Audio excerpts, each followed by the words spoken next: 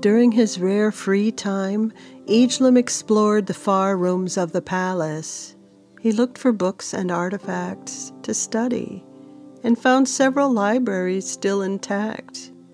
He discovered a small leather-bound poetry book written in ancient Edelin that he thought Fiona would like.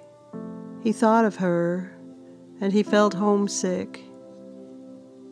Ijlum scowled, knowing he did not have the luxury of pining for his Fiona, so he continued his exploration of the palace. He soon came across the great forge, with the armory still intact, even after all these long years of idleness. Elendil had told him to take anything he thought he might need. Whole rooms of armor and weapons, the likes of which he had never seen before, had been stowed carefully away since before the great Edelith migration. The metal crafting was so fine it shone like new even after thousands of years of use. Ijlum filled a pack with several useful things, including some armor for Fiona, as well as a second set for himself. I need to feel its restrictions to be able to move in a fight, EJ thought after he fitted on a jerkin. He was pleasantly surprised to find the dark leather armor fit him perfectly. It was as if the set he chose was tailor-made for his body. Later he would learn the armor was enchanted to do just that. EJ smiled at thoughts of all it took to create such things. King Elendil was glad to see Ijlum taking his task to heart. The armors he chose were dark green dragon leather. They were strong as steel, though light enough for deadly movement, and the darker color worked for stealthiness. These were the armors favored of the king's fleet-footed messengers, and although they carried messages, they were actually spies. Their eyes and ears into the outer realms were the most significant worth to Elendil. He smiled at the sight of Ijlum, handsomely fitted into the gear, and gave him his blessing. Do not hesitate to come back for replacements if any should be damaged or lost, the king assured him with a soft voice. Ijlum thanked him for that. Once again they sat down to eat a breakfast, and once again EJ was too hungry to ask how it got there, even though he knew there were no servants about. He knew the king could command magic, but he wondered if he was of divine blood as well. The only thing he knew for sure about King Elendil is that he was extremely old.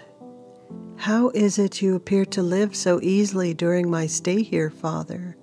EJ asked between bites of food.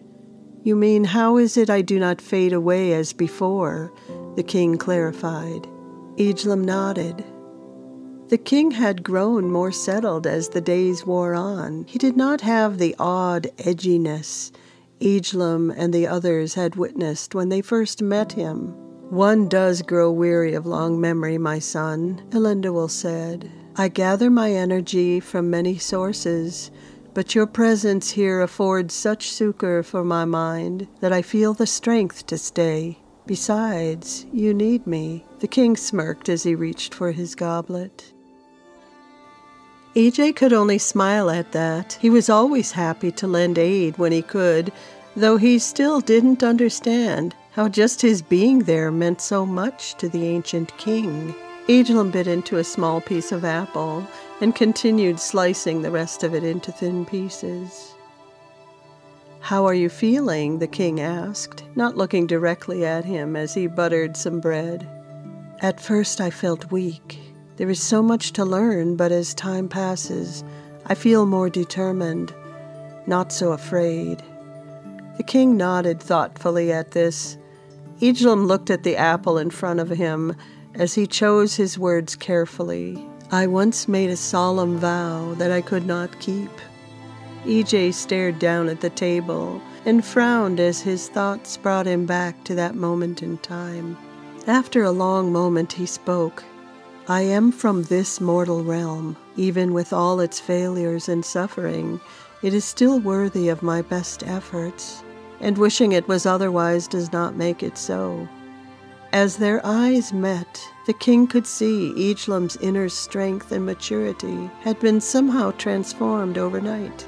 EJ put another slice of apple in his mouth and chewed it slowly. In that moment, Elendil's heart felt proud of Thendiel's youngest. He was changing into a capable thinker and controlling his emotions. The only thing the king regretted was not being able to teach him more about his lordling half. That too will come, Elendil thought to himself as he watched the young Edil finish eating the rest of his apple. It was as if all of Elendil's 14,000 years of experience poured into Ijlum's mind. The lessons went on as the king continued to hammer at battle strategies, enemy behaviors, traps and weapons, and stealth magics. And then they started in again the next day. EJ had grown confident enough to debate the many ideas that came to him during their lessons. This evil is like a leech, then, using the dragon and my brother as host, EJ said between steady, even breaths as he stalked forward brandishing his swords during floor exercises. Once Sermanos has fitted himself into the body, it is easy for him to use the vessel again, even if he should leave it for a time. It is as simple to him as putting on or taking off a glove. Elendil whispered in mind speak as he silently sat on the throne watching EJ practice. It may be found that he could be weakened if pulled between vessels. The king scowled deep in that thought. EJ's short swords twirled around his body with deadly force. Then this monster must be taken up from this place. To be truly destroyed, EJ realized as he said it. Yes, that might work, should the opportunity ever present itself, the king nodded in approval. Ijlum sailed over in a backflip as his swords found their scabbards. He landed gracefully, face down on one knee in front of the king's throne. You will have to find all the possibilities if you are to succeed. Elendil waved his hand dismissively. Now, do it again, the king commanded.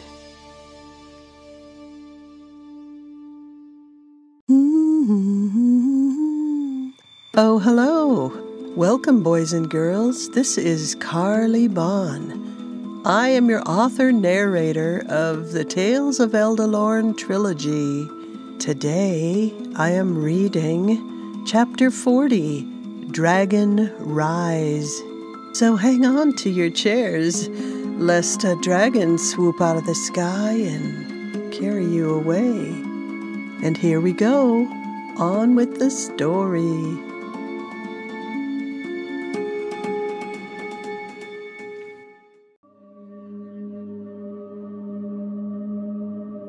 Lord Sermanos sat glaring on his throne as the priests went about their business indoctrinating new men into their fold. He scowled at them as they paraded by in ceremonial chains.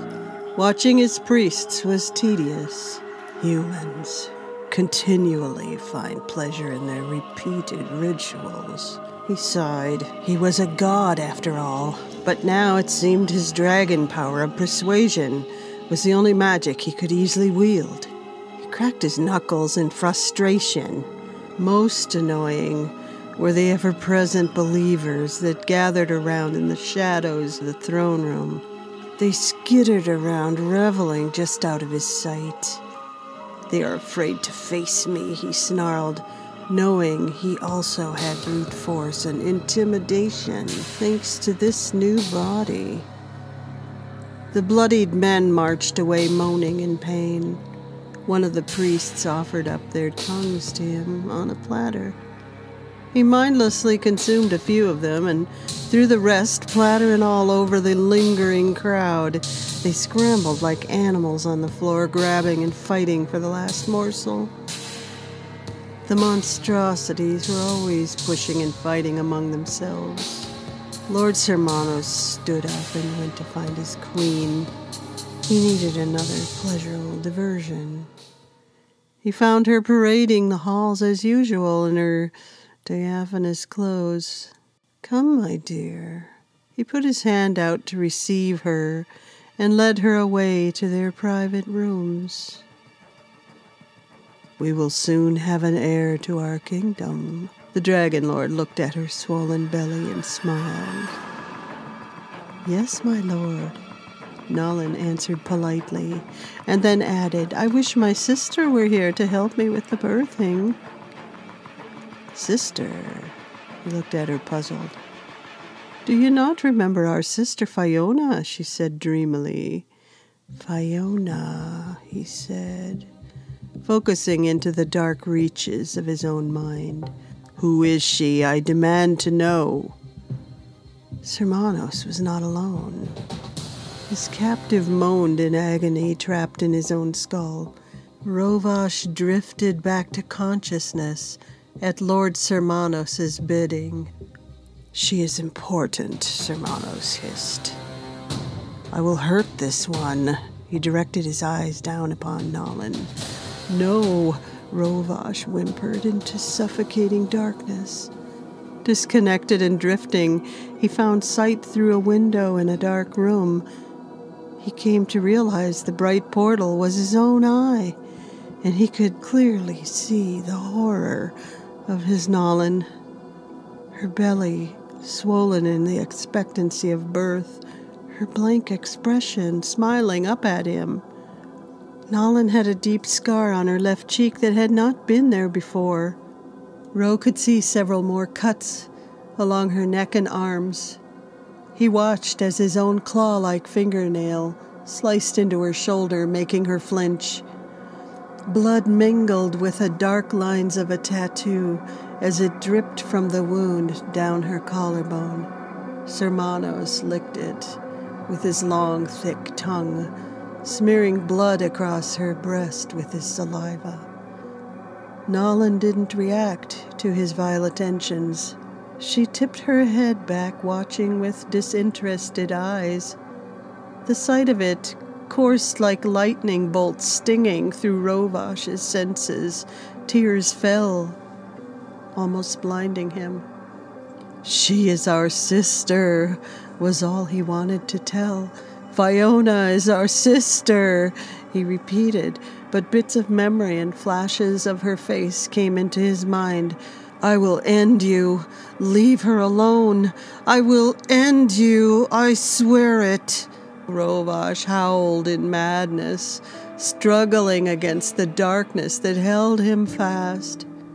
Sermanos smiled, having acquired all the information he needed.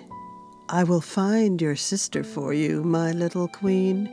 You only need say the word." The dragon coaxed Nalin for more information. "Oh, yes, my lord.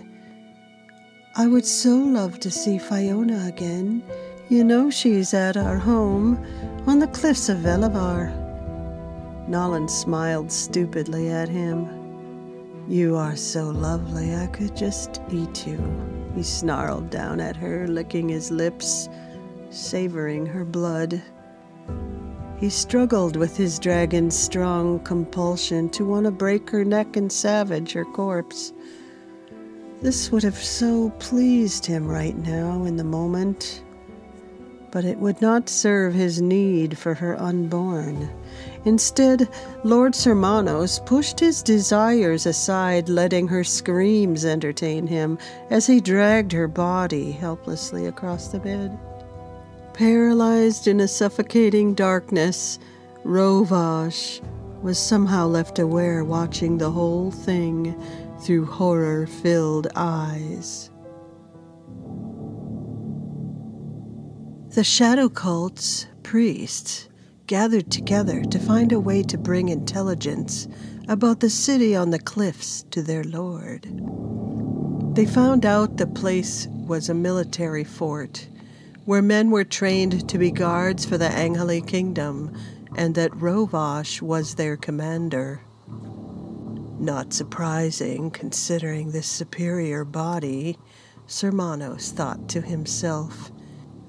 He ordered his generals to surrender what could be found of Rovash's old armor. Lord Sir Manos looked in the mirror. He thought that he looked convincing enough for someone who had been held captive. Behind him, Nalin whimpered. Her body shuddered as blood from a deep gash on her shoulder seeped into the pillow she clutched against herself. Do not worry, he glanced at her with a smirk. You will not have to miss me for very long. He licked his lips as he turned to go. Bind her wounds, he ordered her servants as he strode down the hallway towards the audience chamber. The shadow court grows. I shall return with your queen's sister, his voice boomed out across the cavern, answered by cheers from his followers. Lord Sir Manos mounted the black dragon, and after a swift exit flew into the night stars. He did not want to be discovered, so he swooped low above the forest trees as he headed towards the Velavar fort. Dakin was patrolling the far west ridge of the valley when he spied the dragon. He could see the unmistakable form of Rovash riding low against its shoulder. He knew Fiona would be in danger, so he urged his horse into a full gallop, back to the fort. Rovash! Fiona bolted upright in her bed, her eyes wide with shock. He had stealthily made his way into the fort and found his way into her private chambers. Even though he wore parts of Ro's armor, he stank. His skin was coated in something dark, and his hair was loose and wild down over his back. Fiona was about to say something. Do not speak, he quietly whispered, leaning over and putting his finger to her lips. Your sister is gravely injured, and I come for your assistance. He plastered an odd frown on his face. Fiona's mind turned into thoughts of helping Nalin. She got up quickly and gathered her clothes and gear. Tell me what happened, she demanded more information. She hopped around on one foot while pulling on her leggings. We have been sick with worry, she put on her tunic. Her mind still felt heavy with sleep. If she had only lit a candle, the sight of her visitor would have triggered alarms. There is no time, he pleaded. We have suffered so much. Bring curatives. Nalin suffers so. Fiona was filled with a thick sense of duty and urgency. They quickly made their way out the door and into the open as they moved across the courtyard to the gate. When the night guards saw their commander, they saluted, and he saluted back. Sir Manos smirked at them through narrowed eyes. He told them they would be returning with Nalin, and the men nodded in understanding. Wait! Fiona halted. Do you not want your sword? She asked, remembering it was in his office. That can wait for another time. He grabbed her hand and pulled her forward. Wait! She hesitated, pulling back, feeling something was wrong. Your sister needs you. He slid his voice into her mind, soothing her into action. He grabbed her hand again, and they quickly left the fort, running northwest. You come so willingly to help poor Nalin, your sister, the Dragon Lord crooned. She needs me, Fiona said, unable to stop herself. The waiting dragon came sailing down out of the clouds, and with one swift grab, carried them off in its claws. Dakeen's lathered horse reared up fearfully and spun around as the dragon swooped down from the clouds. He heard Fiona's screams as he reined in his mount.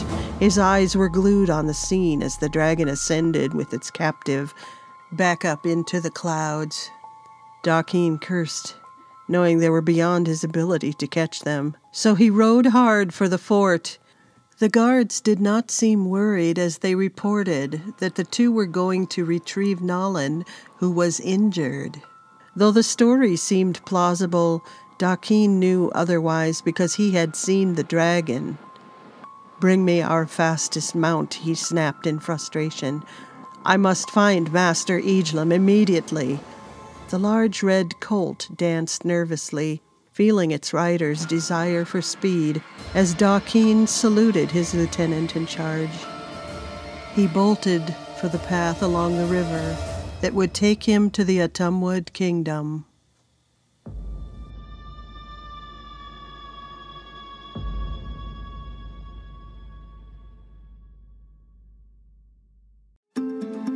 Oh my, didn't I warn you about dragons? This is some serious business. I sure hope Dakeen can find his way through the Atumwood Forest. He does have Darjeeling blood, so everything should be okay, right? You'll just have to come back next week to find out. Press the follow button and I will send you another episode. Thanks for listening. This is Carly Bond, signing out.